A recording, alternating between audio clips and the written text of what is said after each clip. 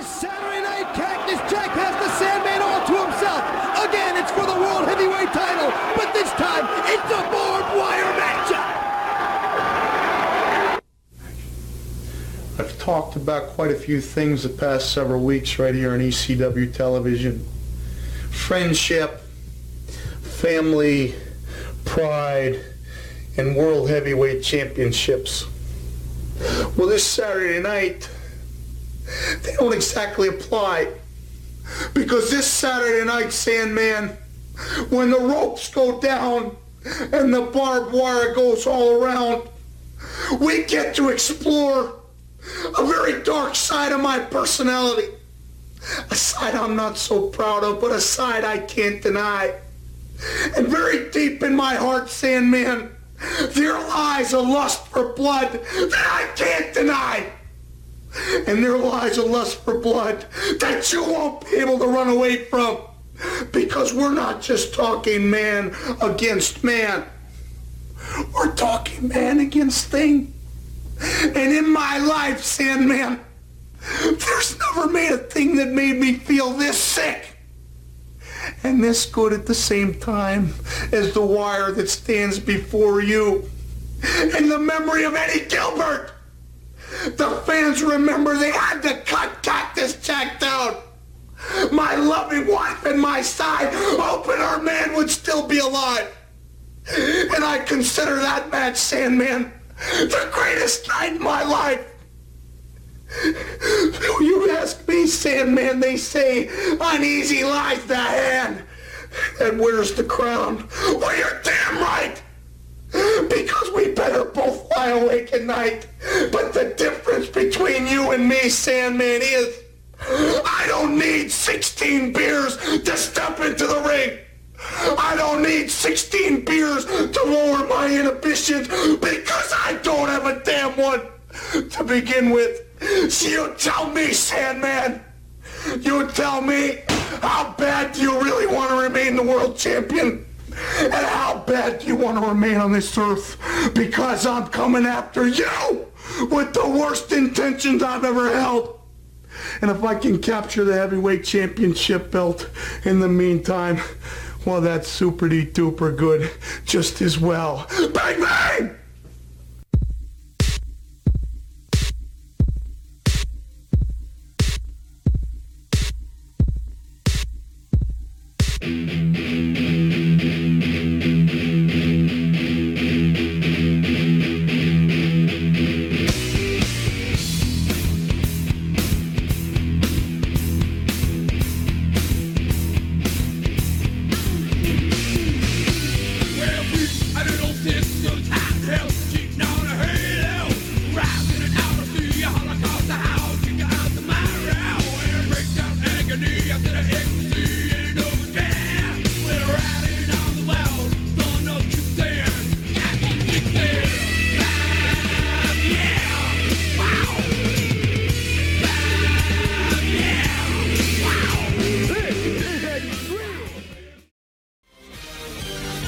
This is the Pro Wrestling Reflection Podcast with your host, the Professor Chalbello Veracruz.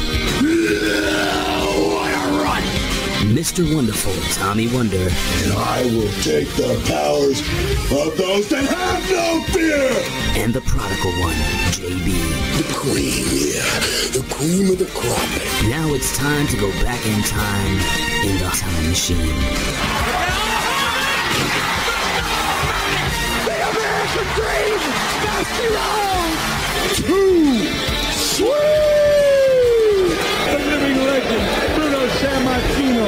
Austin 316 says I just whipped your ass. To be the man, you gotta beat the man. Woo! Look at this! He's I don't believe it!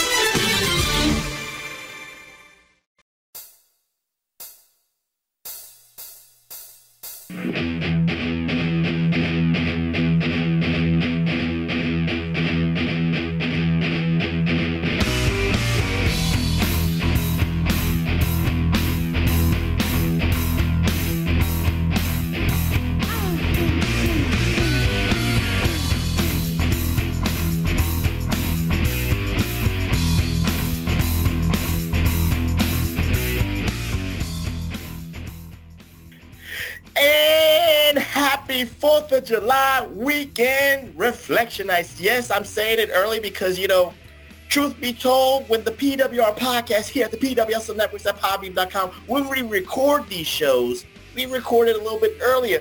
But our executive producer extraordinaire, Big Ray Hernandez, always, drops these episodes on the weekend. So you might hear this on the Hameen Media Group on a Saturday. And of course, you will hear it on the PWSL Networks at Podbean.com on a Sunday.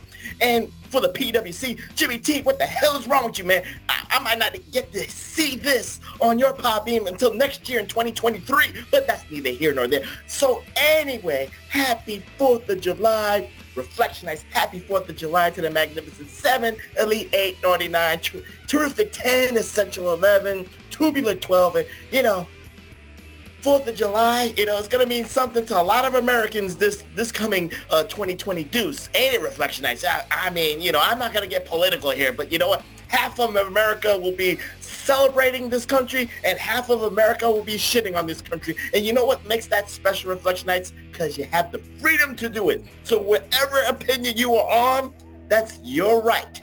I'm not here to say you're right or you're wrong, but if you're not following the professor's opinion, then you're 100% wrong. And with that being said, welcome to the PWR podcast here at the PWSL Network at Podbean.com. Welcome to the Hameen Nights. Welcome to the PWCites. Welcome to the Israelites. Welcome to the Demites. Welcome to the Republites. All ites in between. I am that magnanimous man that you all know and love. I am that scholarly man that you all know and love. And most importantly, I am that glorious man that you all know and love. The only objective man in this IWC, YWC podcast punditry. The only objective man in this political spectrum. Your friend of mine, the Professor Chabelo Cruz, and I'm not here alone. I'm here with my brother from another mother. And like I said, we record this early in the week, and it will be, and you will hear this on the weekends.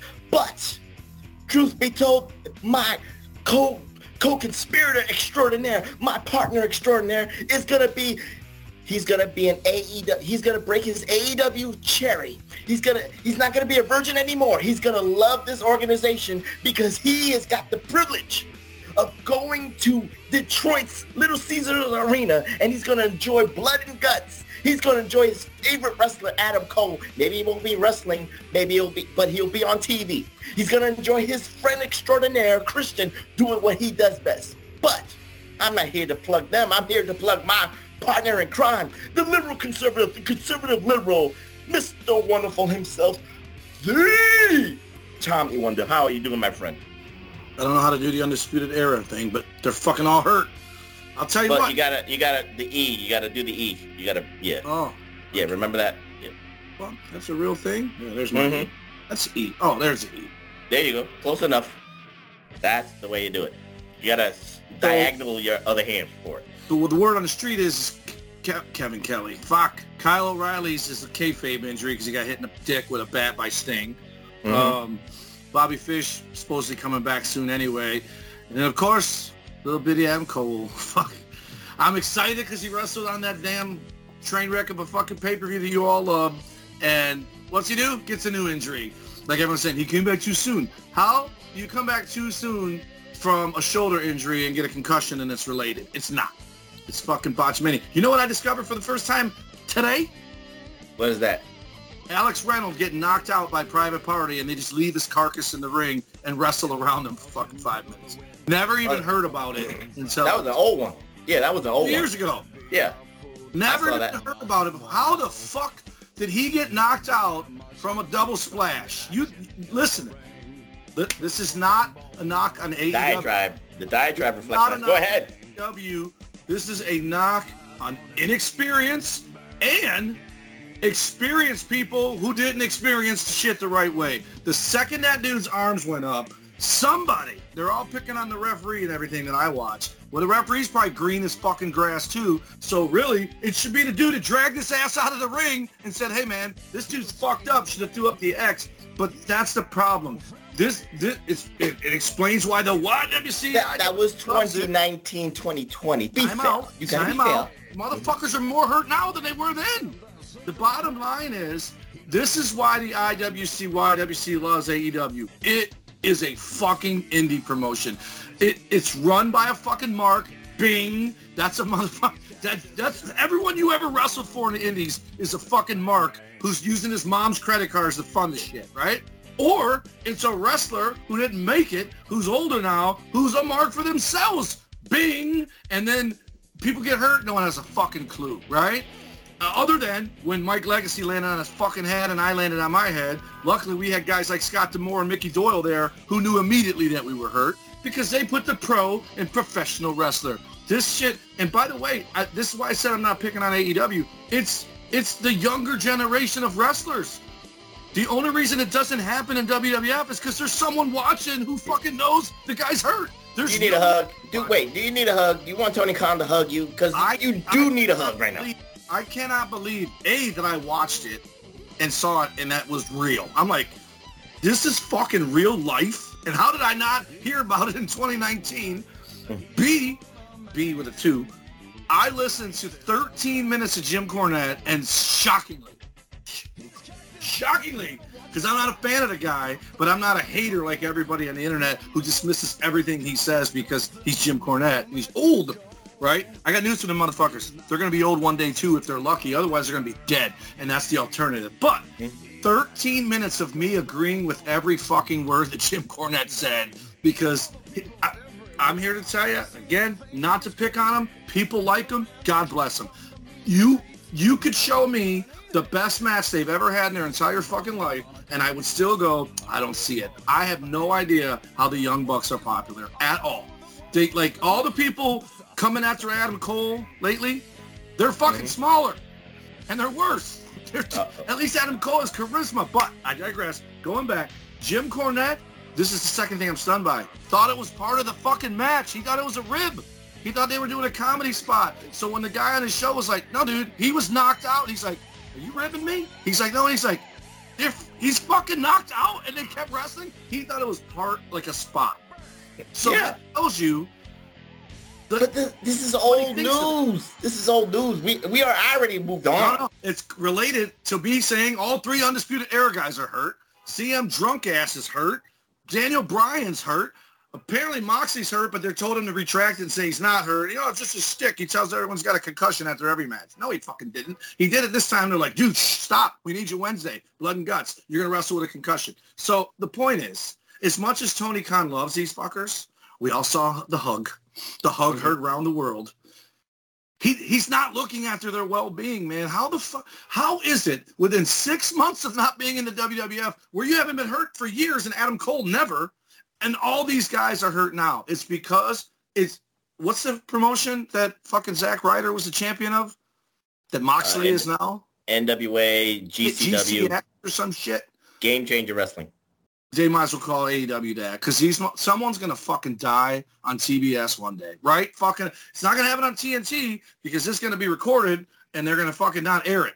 But it's going to happen. I hope it doesn't happen Wednesday. I can tell you that because, dude, and I'm saying this out of concern, not out of fucking, like I was telling Travis Volts, I said, look, man, you have AEW where every match looks the same like a pinball machine or a car crash.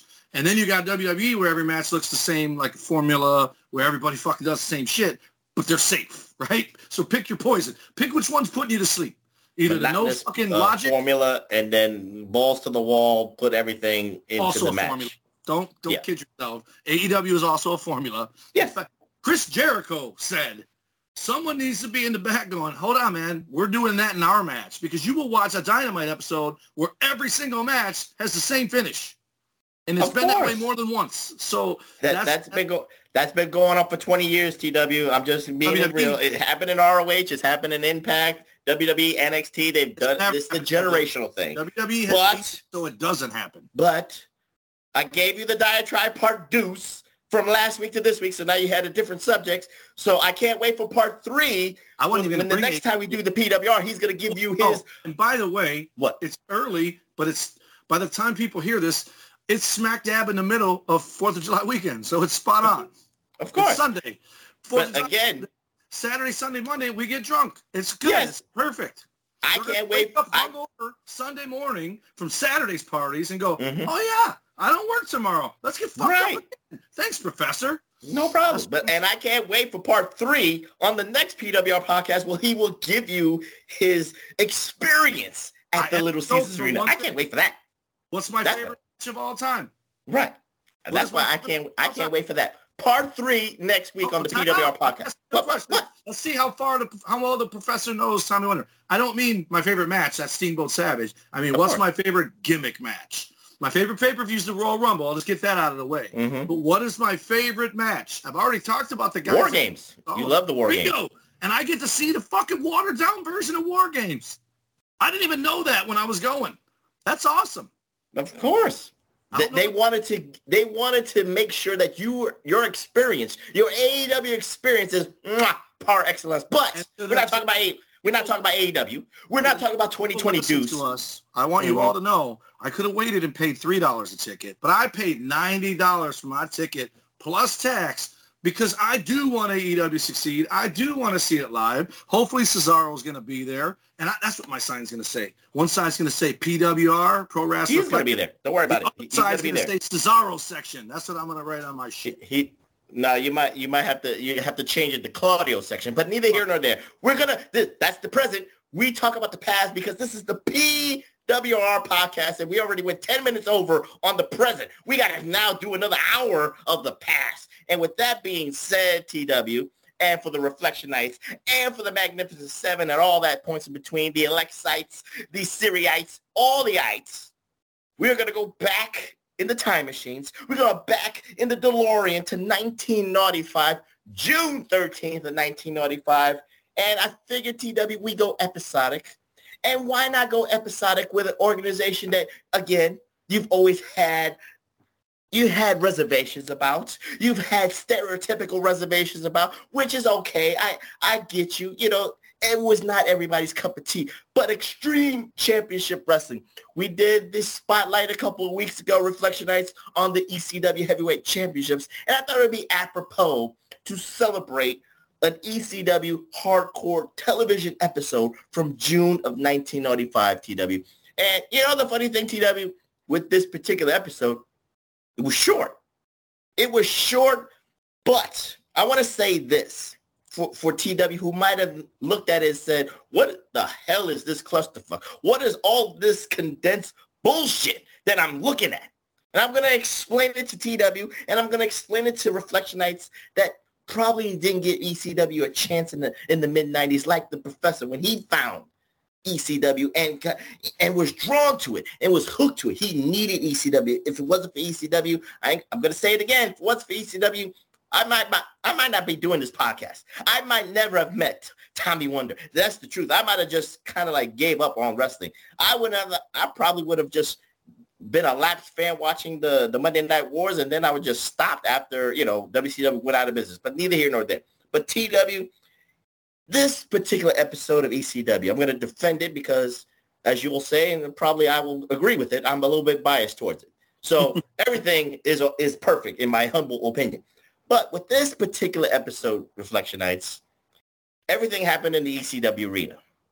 But if you really look at it, TW, Paul Heyman, that evil genius, he might have not got the checks cleared, but he's an evil genius in writing. He's an evil genius in storyline development. He's an evil genius of trying to put little nuances into certain things. Did you notice, TW, that he was doing multiple storylines all throughout this particular episode, and it all connected? So let's delve into the first connecting storyline. Now, the current let's say person chasing the brass ring of the ECW World Heavyweight Championship was Cactus Jack. He was going from the ECW arena, TW, to Fort Lauderdale, Florida, to Tampa, Florida, to New Jersey, and all points in between, chasing the Sandman, who was the current ECW champion. Now, that's one part of the storyline. He's chasing something that he never had at that point. He never had a World Heavyweight Championship. And a lot of people, like you said, if you get a heavyweight championship, no matter what organization, you respect it. So, I was rooting for Cactus Jack to get that brass ring that he was so alluded to, that, it was like a shooting star. He was almost there to touch it, but he couldn't. But there was this roadblock. It was kind of a weird roadblock. And that would be the former ECW heavyweight champion, the franchise Shane Douglas. Why is it a weird conundrum, Reflectionites? Because during this episode, it was hampered into our brains that there was this bond. There was this weird bond of friendship. There was this weird bond of brotherhood between Cactus Jack and the franchise Shane Douglas. And TW, if you notice this, franchise might fuck with Cactus Jack. He might prevent him from becoming the heavyweight champion, which he did in one of his chances. But he never touched him. Never hurt. He never put a hand on him. He couldn't, because that was his brother, supposedly. That was his blood brother. Who put his hands on Cactus Jack? But Dean Malenko, Chris Benoit, the triple threat, the original triple threat, mind you. But neither here nor there. So TW. That was with Douglas? I know Malenko attacked him, but I didn't know he was with Douglas. Yes. The original triple threat for ECW purposes was actually Douglas, Benoit, and Malenko. They were the original triple threat before it got, improved with Candido and Bigelow in 97. But go ahead, TW. Well, I'm just saying. You just fucking say improved? It improved. It did. That was the better. Are you telling me? Wait, we got two vanilla midgets, and you got the Beast from the East, and no gimmicks needed. That was a better triple threat than the original one. Double murder homicide aside, you put Benoit's face next to Bam Bigelow's face, and Benoit's getting picked as the better guy every time, and the other two are a wash. Okay, it's a push. All right.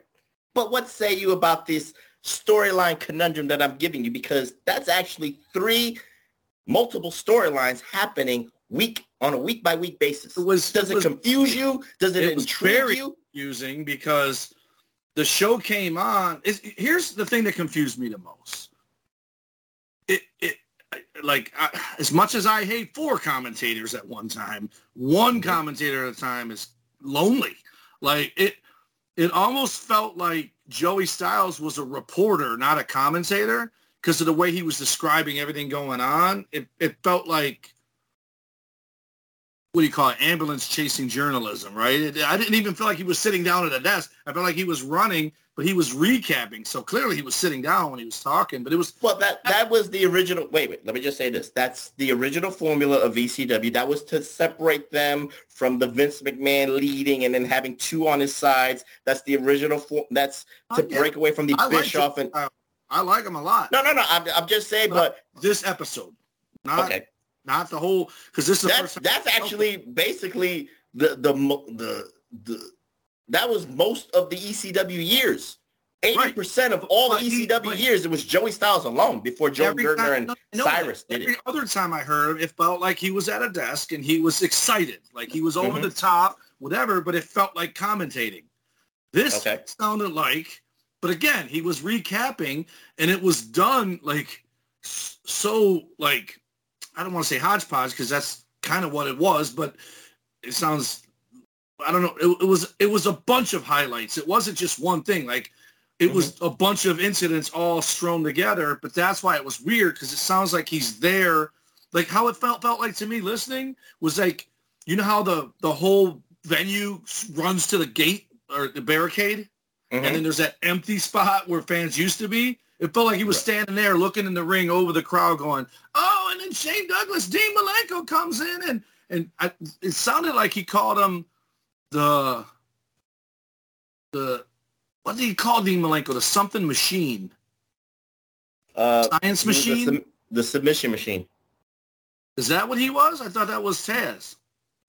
No, well, Taz, that was before he became the human suplex machine, and then the gimmick was more refined because Malenko left the WCW. The submission machine? Okay. Or the submission expert. Because he wasn't known as the man of 1,000 holes yet. That was WCW more. Which Jericho's 1,004. But he's better. But it's weird because in all those highlights, maybe they went to the intro, but Yeah, it was the intro after all the Cactus Jack stuff. There's a clip of Taz, and I wanted to say this for you specifically.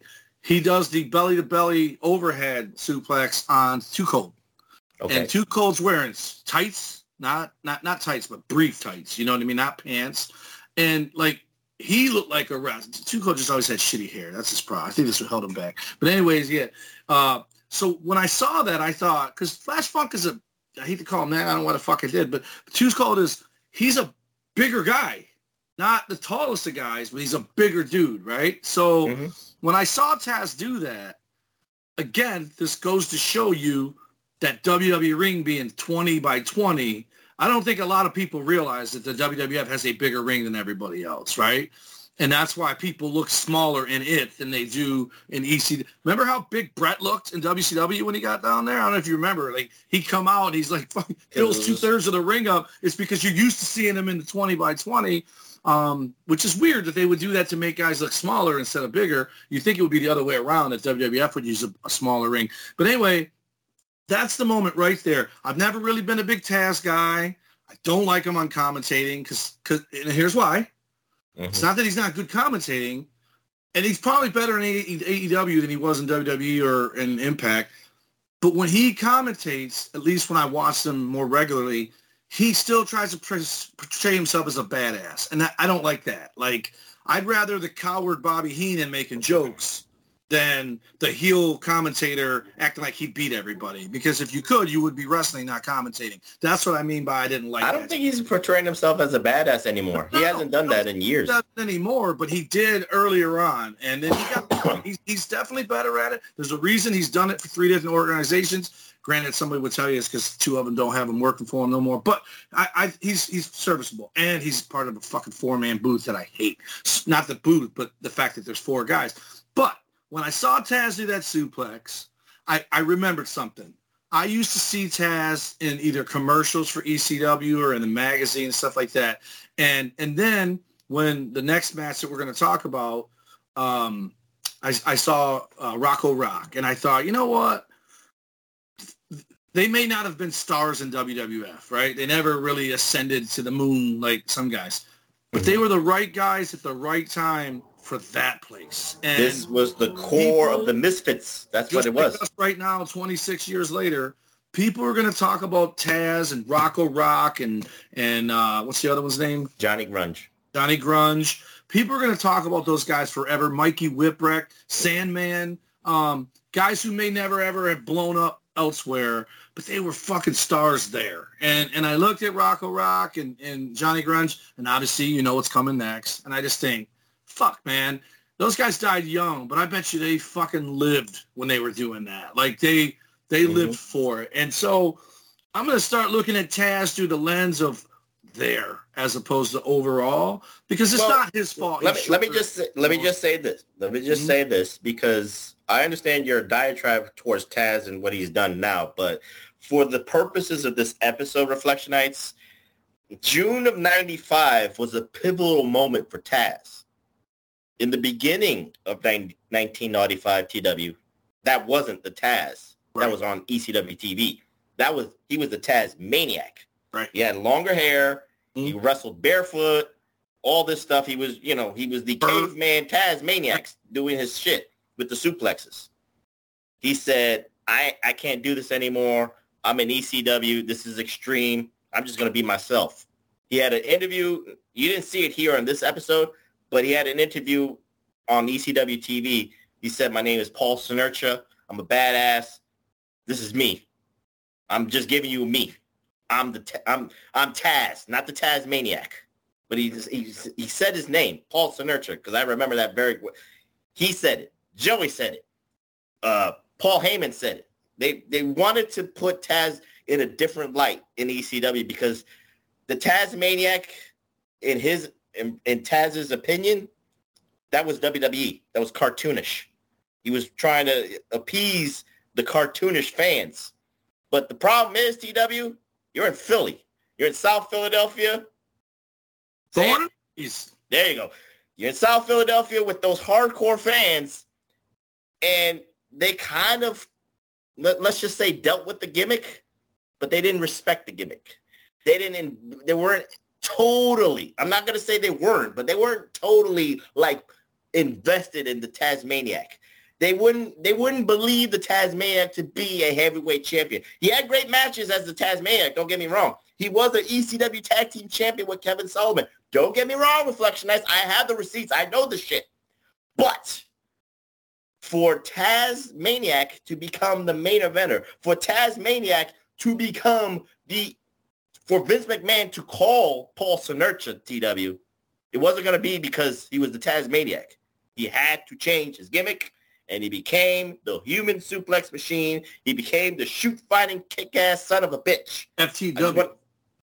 And FTW. But I just wanted to give you that with your diatribe. But I just wanted to explain it for this episode. Fun fact, I forgot all about the Tasmaniac with all that fur and everything. I was referring to the guy you just described right there, just Taz, a human suplex machine. And again, he's one of the guys that wrestled in Detroit. Right, the very first local show I ever went to was Taz versus Sabu in Dearborn, Michigan at Fortson High School. And even though he's not larger than life in stature, he still looked like a star to me then. Like I had heard of Sabu. Again, my feelings about Sabu were way different because I was around him a lot, right? Like he's another guy that would never be like, oh, I remember Tommy, or maybe he would. I don't know. We never wrestled each other, but he was in the same building with me quite often because he's from here, right? So, but Taz, the reason I started even talking about it is because I feel like I never really ever had anything nice to say about Taz. But that guy and Sabu, I think Sabu achieved success other places than ECW. Like, I don't mean Japan. I mean, he had his traveled all over the world. He made a reputation within the indie culture. So Sabu is an icon in the indie wrestling scene. But also, I think there's people who are WWE fans who saw him for the first time who still remember him. And people in WCW, because he wrestled there a couple times. And then Impact or whatever. So I think I would just say Sabu was more successful than Taz in the big picture, right? But debatable. Taz was ECW. That like RVD left, Sabu left, all these guys left. Taz didn't really leave until it was done, and then he was WWE, right? So, but for me, I just felt like, you know what? I don't want it to come across like I think the guy offered nothing to the business. He wasn't someone I was into. You know what I mean? Like, but again, I'm more into the cocky guys, you know, like a guy who's in the next match on this fucking compressed show, and it didn't dawn on me until today. That damn Stevie Richards. Wait. Wants to be Shawn Michaels. I got you, but hold your Stevie Richards, because I want to go back, because I want to give a lot of credence for the Reflectionites with this particular episode, and because of the timing of this episode, because with Shane, I want to go back to Shane and Cactus Jack, because that was an intriguing storyline in itself. But there's another reason why this is intriguing in the sense of behind the scenes, and you know, for the 1-900 hotline guys. People knew that Shane Douglas was not, let's say, was working on a handshake deal, because this is June of 1995, TW. He eventually would leave for the WWF in a couple of weeks, maybe in July, maybe in August, to start the new gimmick in WWF as Dean Douglas. So maybe people did not notice that he was leaving. But of course, again, if you was a fan of ECW, you was on the 900 numbers. You was a South Philadelphia born and raised hardcore fan. So you knew even before Shane Douglas was going to leak it out, he was on borrowed time in ECW, TW. So you knew that, you know, he wasn't going to be there. But this is an intriguing storyline for Cactus Jack to chase Sandman, for his best friend to fuck him over. And then you have all this, and you introduce, we can't forget this man, one of the greatest referees. And again, another reason why I wanted to be a referee, to do something like this. But Philadelphia, you know, licensed official Bill Alfonso makes his appearance in the ECW arena during the summer of 1995, TW. But I want to focus on Shane Douglas. Again, we talked about this on the ECW Heavyweight Championship Spotlight. You gave credence to Shane Douglas because you said, I didn't know about ECW, but I heard about Shane Douglas. Anything about ECW was about the franchise. And you're right. I ain't disputing that. When I was watching this and then I saw the vignettes of Dean Douglas, this is my first reaction. Why? TW, you always say make lemonade out of lemons. Franchise, try to do it. And I cannot say he didn't have the passion.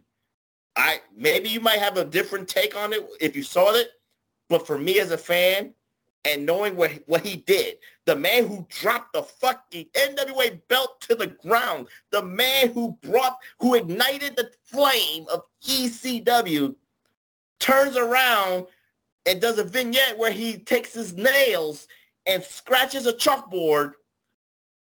You want to know what I did, TW? I'm going to do it again. I'm going to do instant replay. This is my reaction, Reflectionites. If you see this on the YouTubes, God damn it.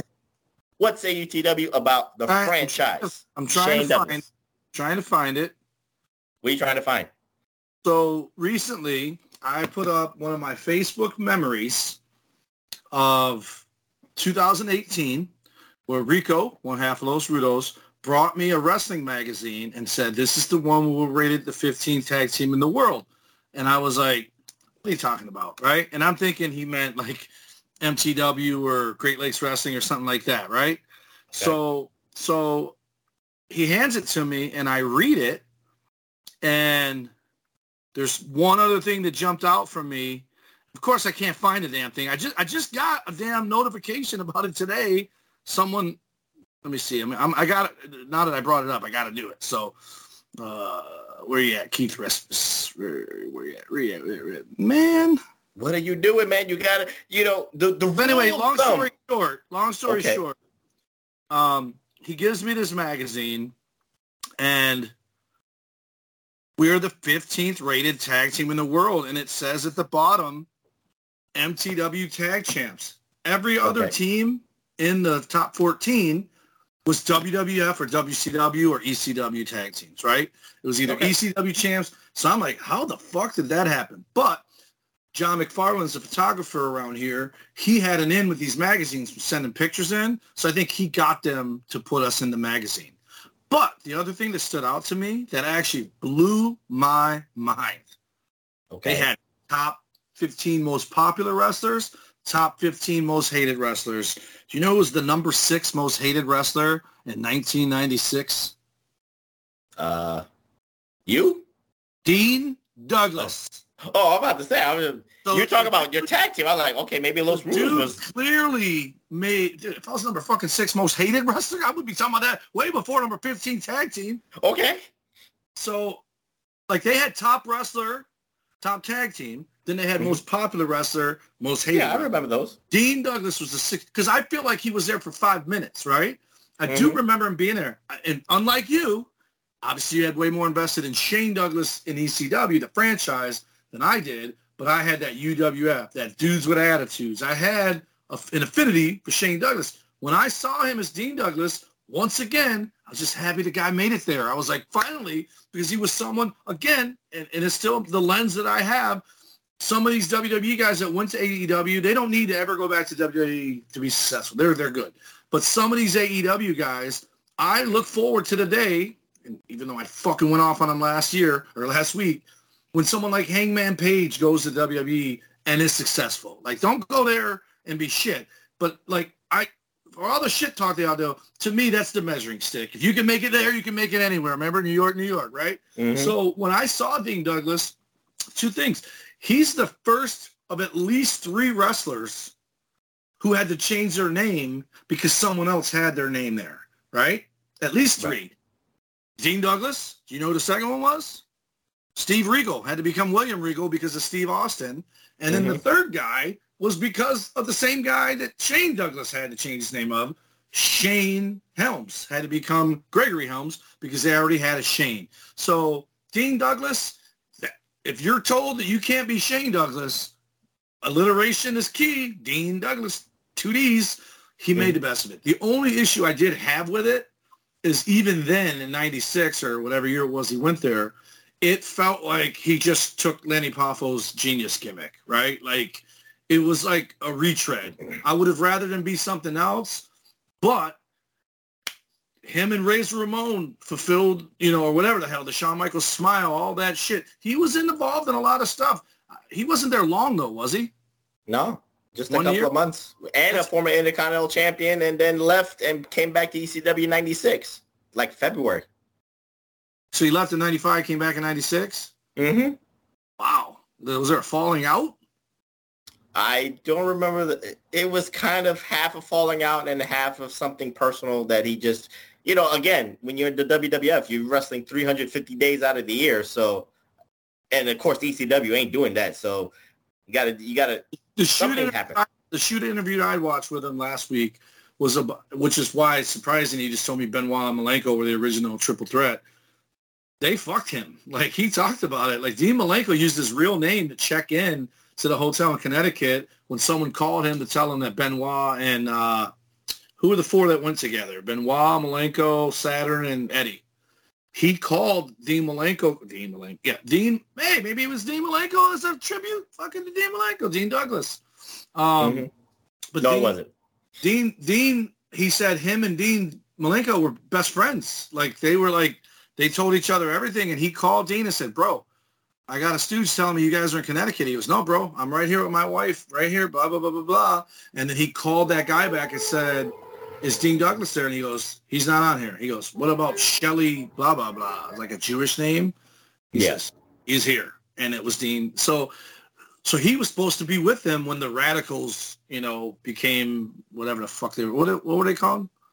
No, you're right. They became the Radicals in WWE. They were the Radicals, the Dirty Rascals or some shit. No, they were the Revolution. Revolution. In WCW, and then Radicals in WWE. But anyway, he was the guy that had the in with the WWE. So there obviously wasn't any bad blood because he still had a contact in the WWF, and he was just going to leave WCW and go to WWF, but they were all doing it together because he said, if we go individually, we have no power, but if we go together, he called and this is what he said, he called his guy, I don't know if it was Laurinaitis back then, which would be funny because that's his tag partner. He called him and said, hey, is there any interest there? And he was told, Vince will take all of you, like every single one of you. He'll sign all, which would explain why they took Saturn. God bless him. But him and Malenko were not WWE, ready. Not necessarily ready, but they weren't typical WWE guys. Eddie and Ray, well, Ray came separate, but Eddie and Benoit, they're ready. You know what I mean? Like, they got families, or at least Heart Foundation relation with Benoit, and then you got Eddie's dynasty of a family. But anyway, yeah. So Dean Malenko made the best of it, so much so that in the few months he was there, he was the number 6. Granted, it's a work, but number 6. They didn't just fill him in at 15 like they did Los Rudos to have 15 spots. He was the 6th most hated guy in that year. And that's him making the most of it. I don't even know if he deserves the 6th slot, even for that character. Maybe what he did with Shawn Michaels. Professor was Shawn Michaels. Yeah, I get you with that. The whole thing, the cup of coffee he had there was with Shawn and Razor and maybe one other guy. So, but that's good. I mean, that's a professional. No, but like I said, when I saw the Dean Douglas character in '95, and I was like, damn, this is the franchise. This is the man that was calling out Ric Flair all the time. I know the reality. He wasn't going to call out Ric Flair in WWF television. I know this, TW. But when you put on a stupid gimmick, and like you said, it's a genius reject gimmick, but then they made him a professor that wrestles. No, it just doesn't work.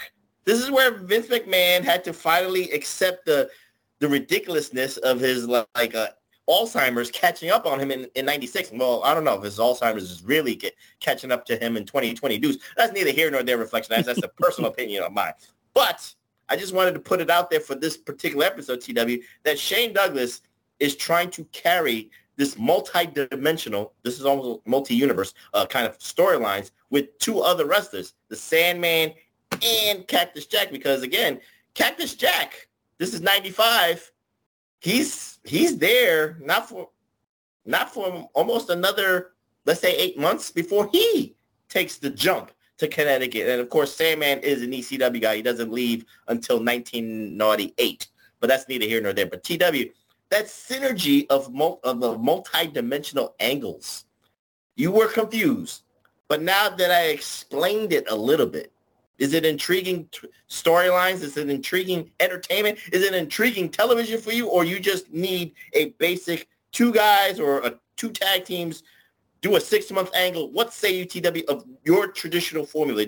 Or do you not like this multi-dimensional kind of experiment that Paul Heyman was doing? I feel like the way I felt watching one episode like this, because this was just one segment, basically. It was 39 minutes of one segment. Mm-hmm. It's just like a baton. It started off with, well, the first part was just a recap, but then you had one match that bled into the second match, and that was it. Then it was done.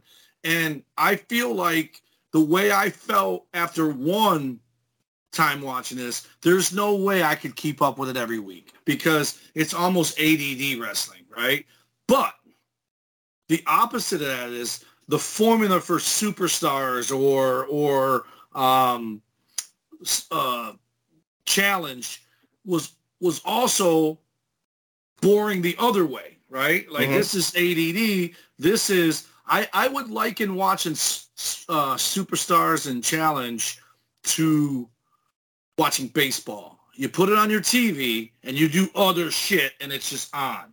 Whereas this, you would have to pay attention and you're missing something. I actually had to rewind it like 3 or 4 times because I'm like, how the fuck did Tommy Dreamer get in the ring? I'm like, where the hell did he come from? And I would rewind it and I'm like... And we'll talk about that. We'll talk about that multi-dimensional stuff in a minute because you're talking about Stevie Richards, but that's a different thing. Stuff like that is, I think it's exciting. If I was a teenager watching it, I'd be like, hell yeah, this is nonstop action. But it would get tiresome. And especially if it was the same guys every week. And if it wasn't, and it was like so this week the guys involved are the Pitbulls and the Public Enemy and Stevie Richards transitions to Raven, Stevie Richards, and Tommy Dreamer transitions to well, that was it. That's what it transitioned to. In the beginning was Cactus. So if next week it's the Eliminators and the Dudleys, and it's Terry Funk and Cactus Jack actually having a match, and then the beginning is a recap of Tommy Dreamer and Raven, it's going to look scripted that way. You know what I mean? Like, it will get old if different wrestlers are doing the exact same thing a week after the other guys did. So I think it's a change of pace. Great episode. And again, this is the first episode that I've ever watched that you've had me watch where it wasn't, like, structured. Because there was no fucking structure to it at all. This is the beauty. And to me, this is where a lot of ECW fans miss this because this is what Paul Heyman was the evil genius at because you're right.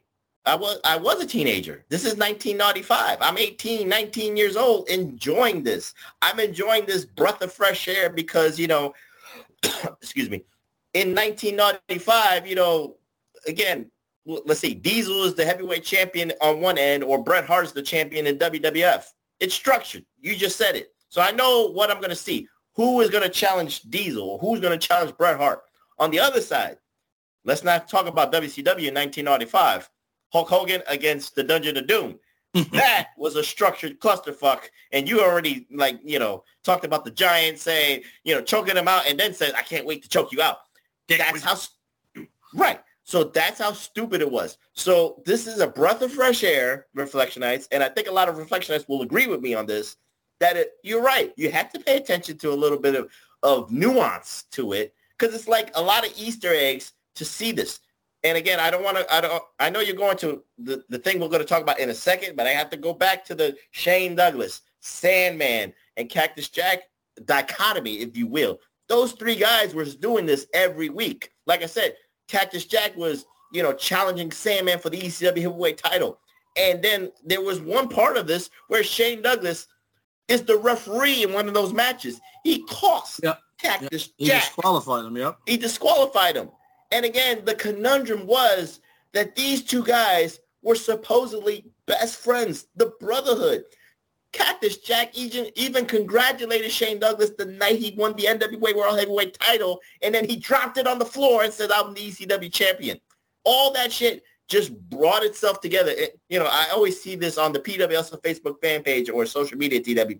Long-term storytelling. So I was invested, and that's why I said it was so intriguing. Now, let's get to the other hyperbole to close out this PWR episode, because this was a short kind of show because it was condensed to two multiverse angles.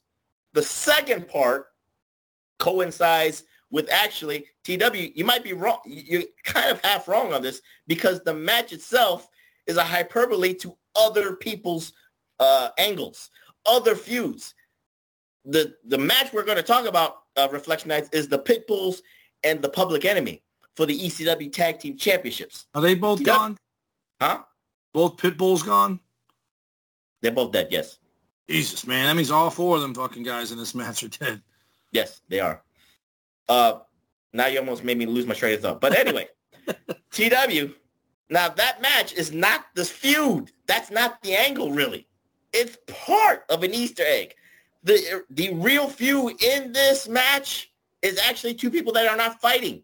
It's Tommy Dreamer and Raven. Right. These are bits and pieces of one of the best feuds in wrestling lore.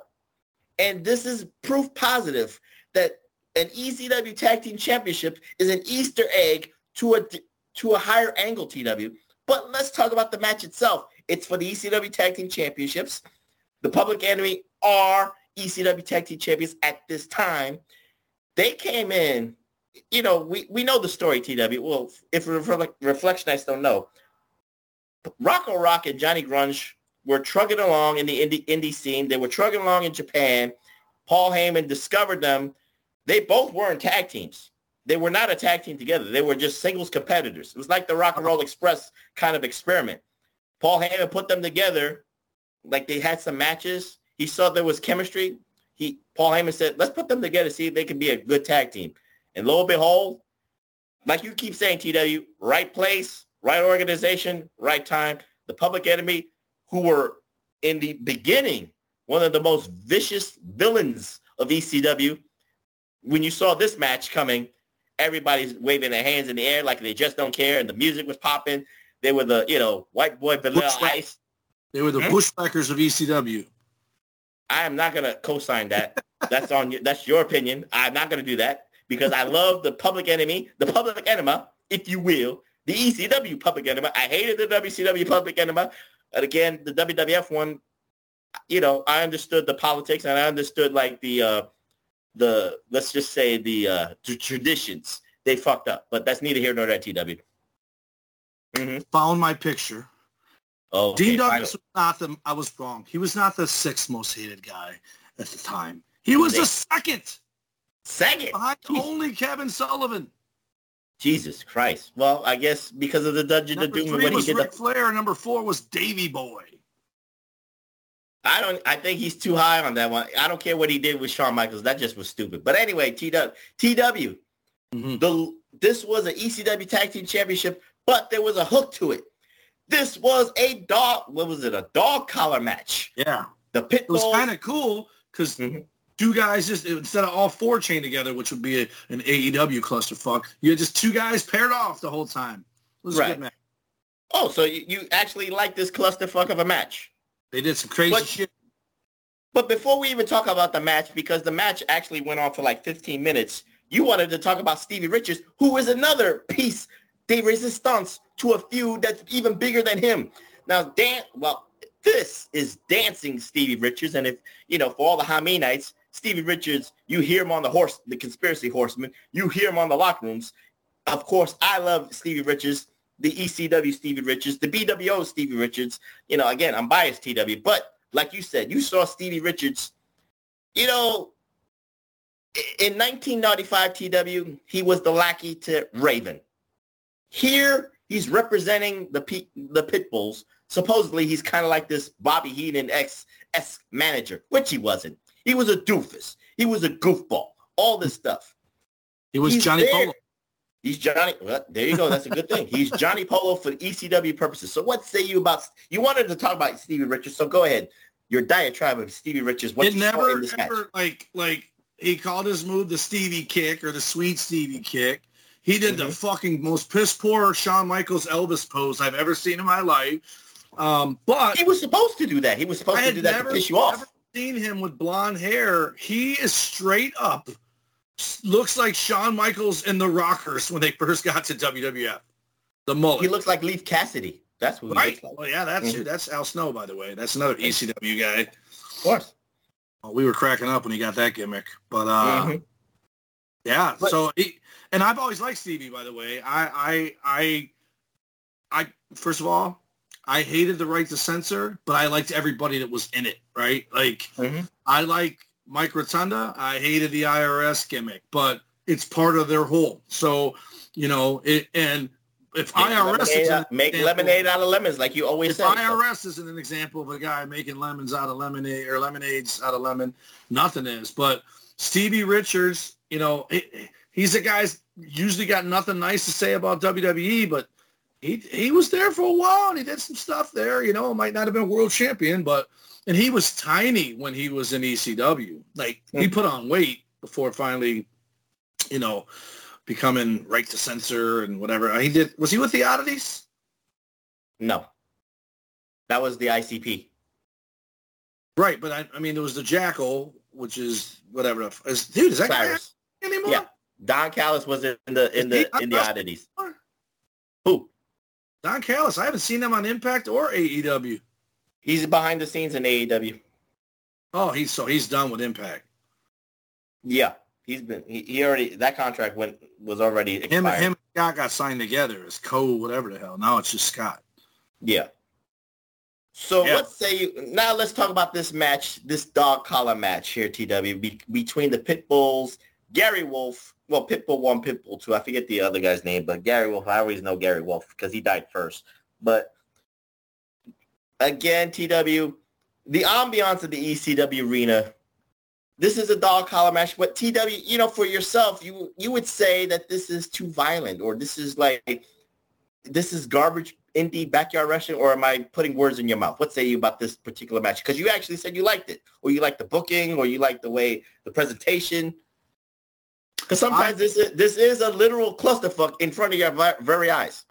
But it was again, not my cup of tea. I have a soft spot for Rocco Rock. I don't know why. I think he died before Johnny Grunge. But, Rocco Rock probably reminds me of people I grew up in the neighborhood with and just, older dudes that you looked up to, whatever. And when I was watching this match, I'll be honest with you, I looked at both of them and I thought, man, I'll bet wrestling saved those two guys' life. Maybe not so much Johnny Grunge. He looks like he might have grew up in the suburbs somewhere and just lived the gimmick when he got it. But Rocco Rock looks like he straight up came from nothing, right? And just made it to where he made it. And I just have a soft spot for the guy.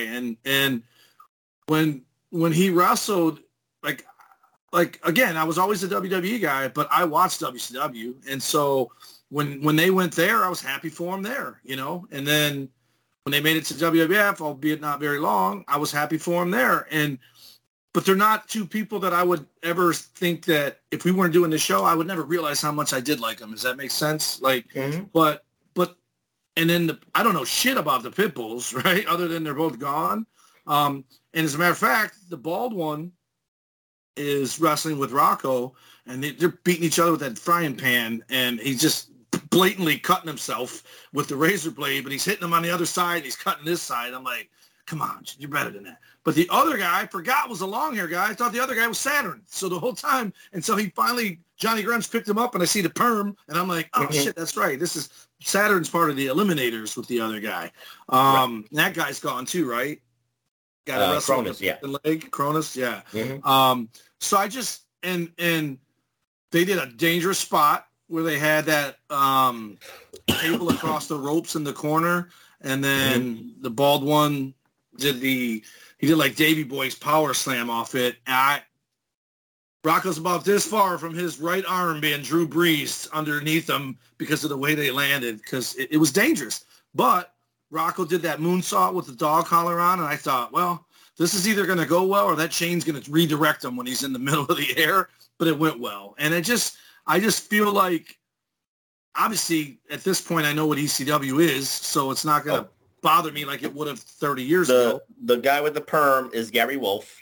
Yeah. And the bald-headed guy is Anthony Durante. I just wanted to get that out there for the Pitbulls. I thought the bald one was Wolf.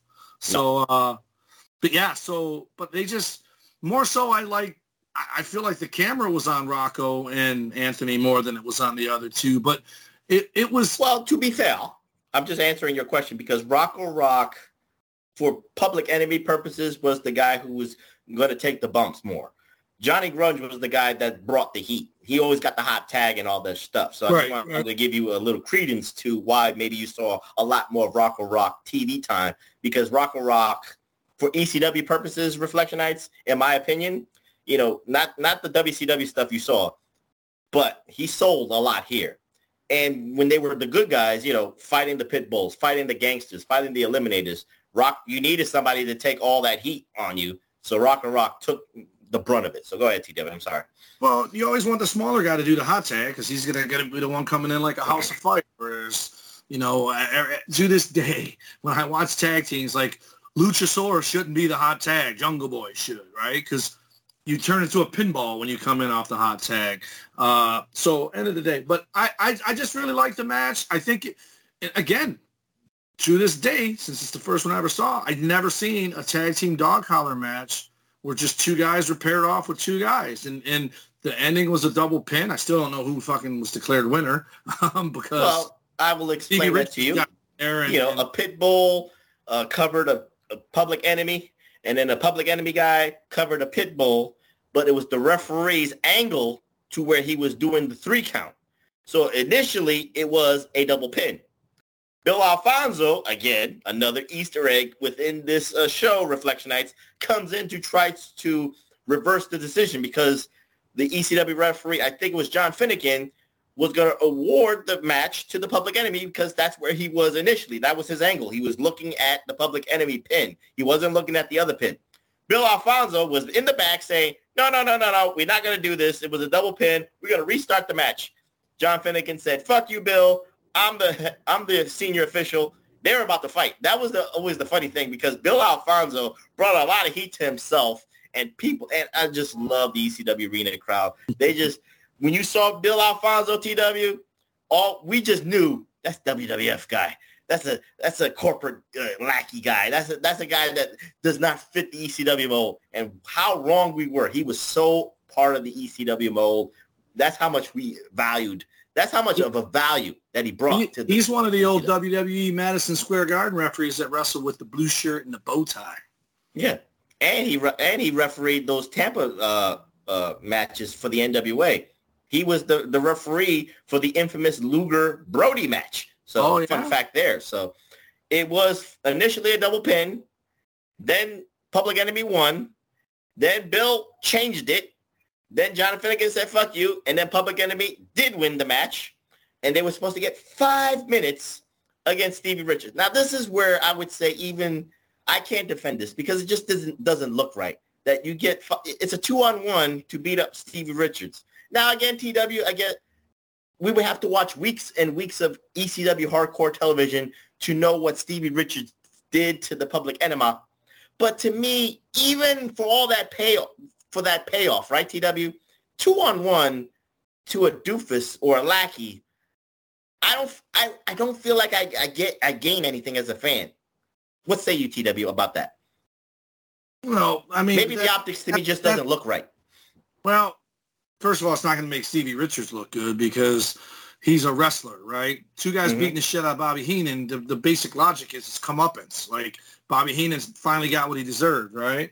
Whereas Stevie Richards getting beat up by two guys is like, it just looks like he's being made someone's prison bitch. You know what I mean? Like, right.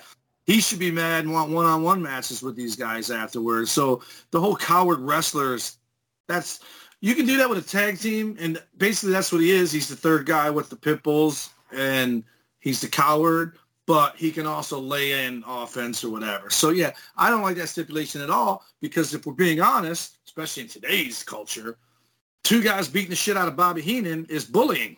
I mean, like, two guys beating the shit out of this guy who can't defend himself. Why do you need both of them to do it? Just let one guy get 5 minutes. One guy get 2.5 minutes. But why the handicap? Like, you know. Right. The optics to me just doesn't look right. But they kind of fixed it here because Raven comes from their locker room to save Stevie Richards and, of course, him, Stevie, and the Pitbulls.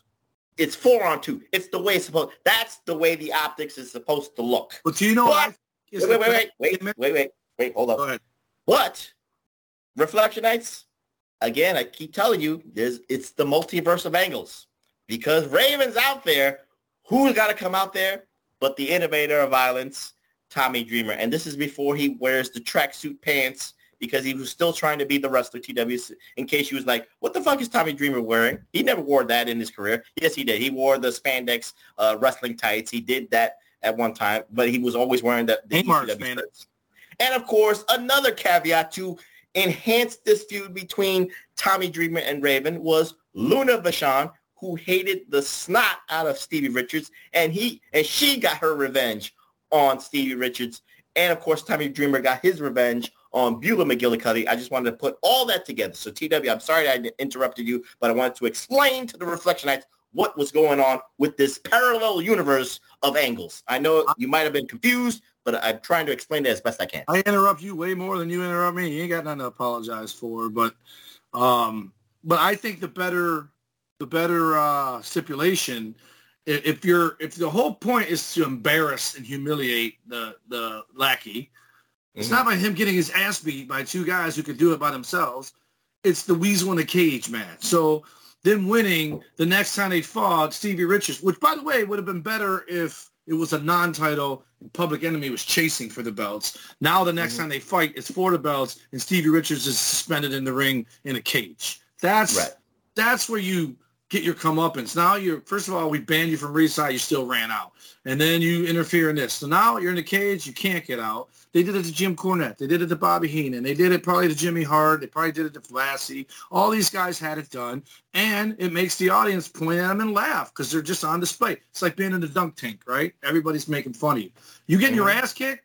Because remember back in the day, Hulk Hogan would get 5 minutes with Bobby Heenan. Warrior got 5 minutes with him in a weasel suit. He was actually in the match. It was Rude and Heenan, and if he lost, he got put in a weasel suit, and the Warrior whooped his ass. You almost come off feeling sorry for fucking Bobby Heenan, right? So, yeah, I'm with you. Seeing one helpless. The optics just didn't look right for the lackey part, and that's why I just said Paul Heyman tried to keep the traditions of a formula with the lackey getting beat up by the good guys. I get that, but the fans want to see it, and they do. Let's be honest. Let's put this in layman's terms for the Reflectionites, TW. Let's say if the Rock and Roll Express was fighting the Four Horsemen, Ricky Morton would have been chosen to have 5 minutes with who? James J. Dillon. Robert Gibson would have been on the side, cheering along and all that stuff, and the ladies would have popped for, Ricky Morton getting his revenge on the Horsemen, and the representative, which would have been James J. Dillon. That's how it worked. That's the optics that I like. That's the optics I can accept. I couldn't accept the 2-on-1 handicap match for Stevie Richards, even though he deserved it, storyline purposes.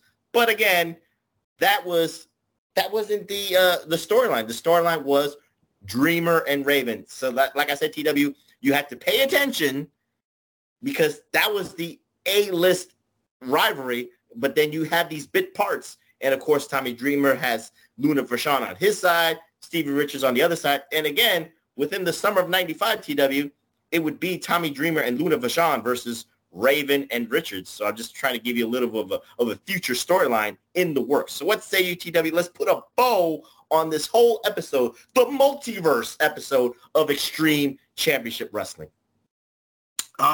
It was chaotic, but I understood all of it. And I recognized everybody. So in nostalgic purposes, it's worth a watch. Like I've said on here before, I watch this so you don't have to. This is something I would watch, especially if you're somebody who's like me, who is familiar with ECW but didn't watch it. And thanks to guys like you, Professor, you point me in the right direction. You've never really made us watch a shitty ECW one. Not that I think you think there are any, but I'm sure there's... No, the shitty ones are WWE ECWs. I will never let you watch that. But if they don't count in this discussion. So We're talking Paul Heyman's ECW. I'm sure there's at least one or two gimmicks or storylines that you were like, you know what I mean? So, but yeah, ECW, for what it's worth, they were the little engine that could until they couldn't. Of course. But they were around a lot longer than most people would have given them credit for, especially the fact that nobody got paid. But for all their troubles, they created people. I mean, Raven wasn't. Raven's the rare example of someone who was in WCW and WWF and still wasn't shit, and then became shit when he was ECW. Made him by letting him be himself. Tommy Dreamer's absolutely created there, at least East Coast, and they gave him his spot. You know, they gave Taz their spots. Sabu got his spot. They were ahead of their time for sure. I think of ECW as is, just like it is. Obviously, there's some shit they'd have to change, but if they started today with the same roster, the same passion, A, people would have got paid, because B, they would have been a success. And so I got think a streaming deal, that's for damn sure. right, yeah. So I think this episode is a nice little, and it's only 39 minutes. I wanted to text you thank you right away, but I didn't want you to know I was watching so late.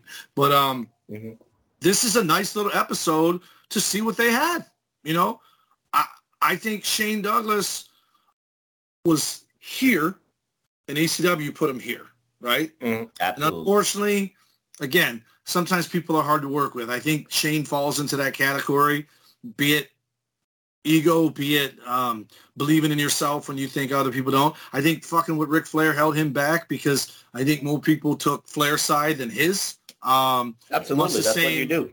Much the same as Honky Tonk Man messing with Jerry Lawler, even though he openly admitted almost every time he did it, I'm just using this internet to create the first ever internet wrestling angle. Like, well, that's not how it comes across. It comes across like you're shitting on the hand that fed you, your cousin, right? So, like, if it wasn't for Lawler, everybody uses. They need a hook. That's what it is. So that was his hook. But did it work? No, it didn't. Douglas's came off as legit hatred for Ric Flair, and they're cool now. I've read that they're cool now, and that's good. But I think the word's not cool. The word is cordial. Kosher.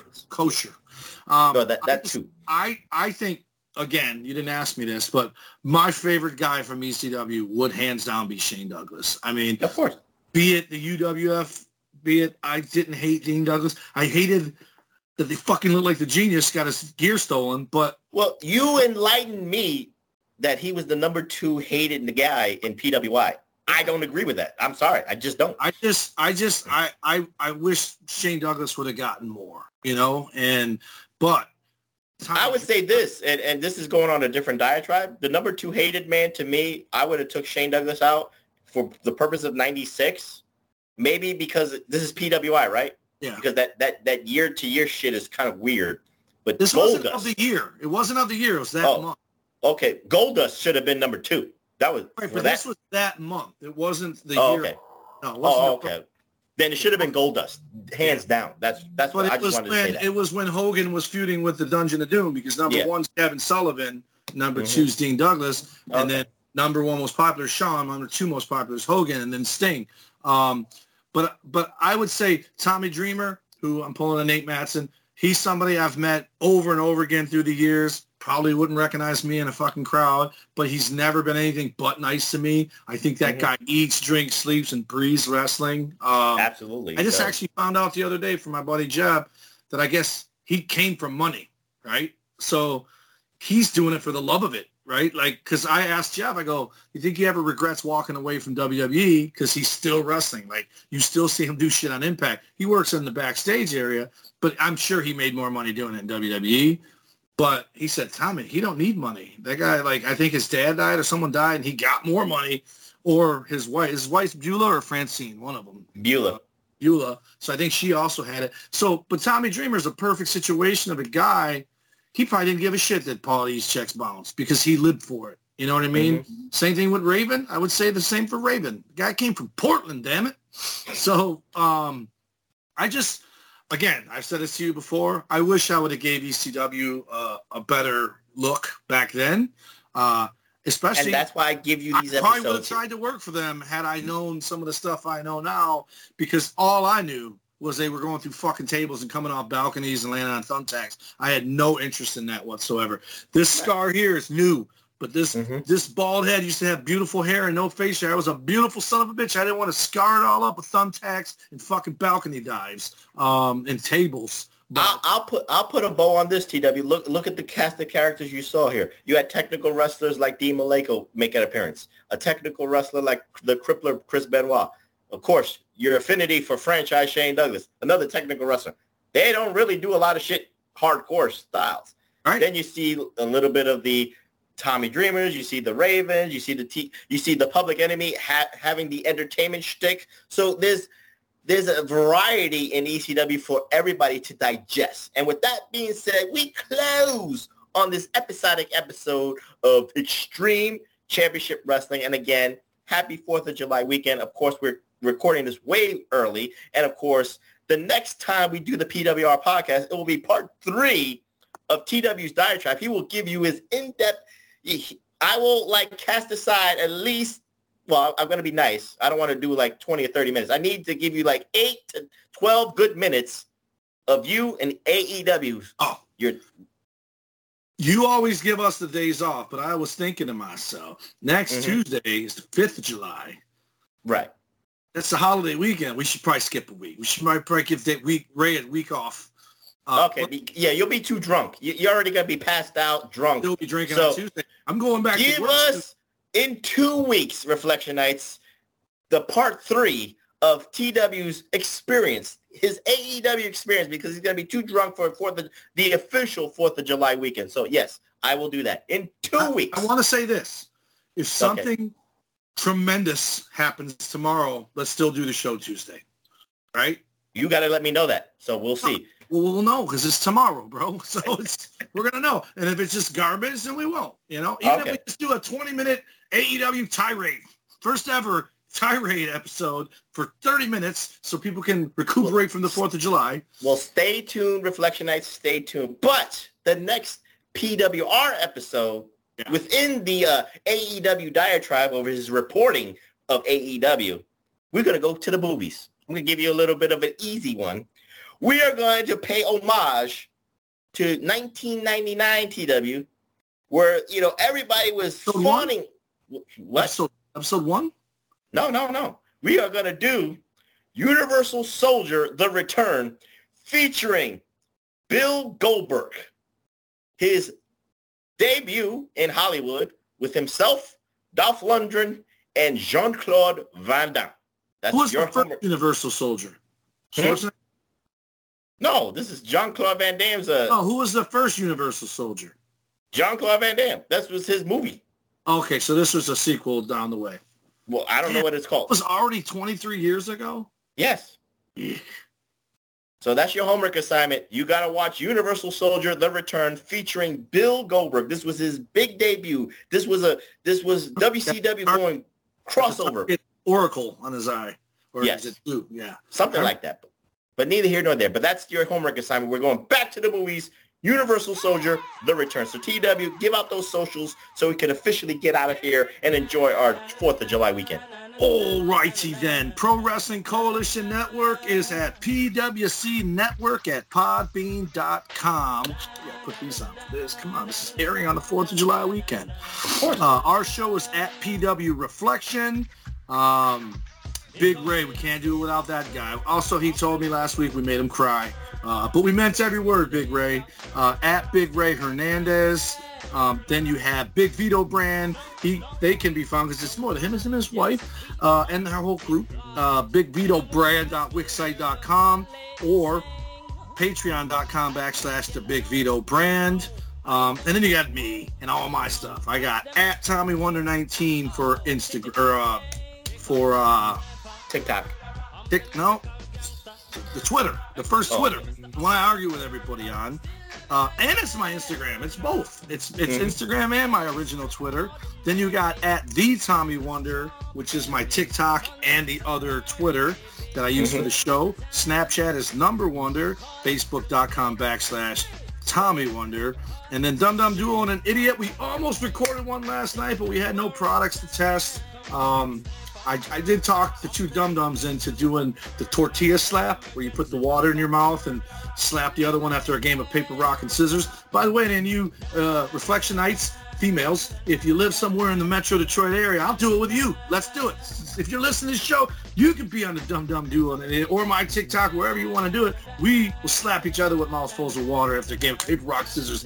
But I would like to do that with someone. But anyways, Dum Dum Duo, we're going to do something. We're going to do Hot Ones Pringles, but Matt's fat and he ate them before we had a chance to record it. So I did eat a piece of spiced beef jerky in the bar a week ago. A week ago Thursday. I told him absolutely not, but I watched everybody in the bar eating it, kind of just looked puzzled. So I finally said fine, and I bit a piece. Immediately regretted it. However, it didn't burn for 10 more minutes, and that's why everybody looked indifferent, because it was a slow burn that did not hit me for 10 minutes. But that's not good for like the video purposes. Yeah, it's not good for video. It's like the gummy bear. Unless you edit it perfectly. That's what it is. You got to do that TikTok editing or whatever. Right. Yeah. So, but that's it. And now you got your stuff. And of course, you can find me on my Twitter at PWSOPROF. That's PWSOProf. And if this gets uploaded on the YouTubes, you can find this on the PWSO networks. Of course, follow my brothers in arms, Billy Ray Valentine, the man with the documents. He already knew about Roe v. Wade, but there's more documents on top of that. Yeah, he had the document leaked already. So, but he also has the co-conspirators. They were both on the Republican side and the Democratic side, working together to overturn Roe v. Wade. So this is both of your parties, Reflectionite sheeps, political sheeps. They were both here to double cross you, but he's got the documents at Obi-Wan, you know me. And of course, the king of the reactions, 8-Track Brown at 8-Track Athlete. And again, next time we're going to the movies, Universal Soldier: The Return, featuring Bill Goldberg. And with that being said, I'm the professor. That's Mr. Dum Dum Duo and its own, the Iron Stomach one, Dr. Freaking Stein. Tommy wanted to say good night and happy 4th of July weekend, Reflectionites, and drink a lot of beer, and all praises to Mr. Inflation himself, Joe Biden. Every hot dog is about $5 worth, right, TW? Watch that pedal strap. Whatever the case may be. So see ya next time, Reflectionites. Boom. Peace.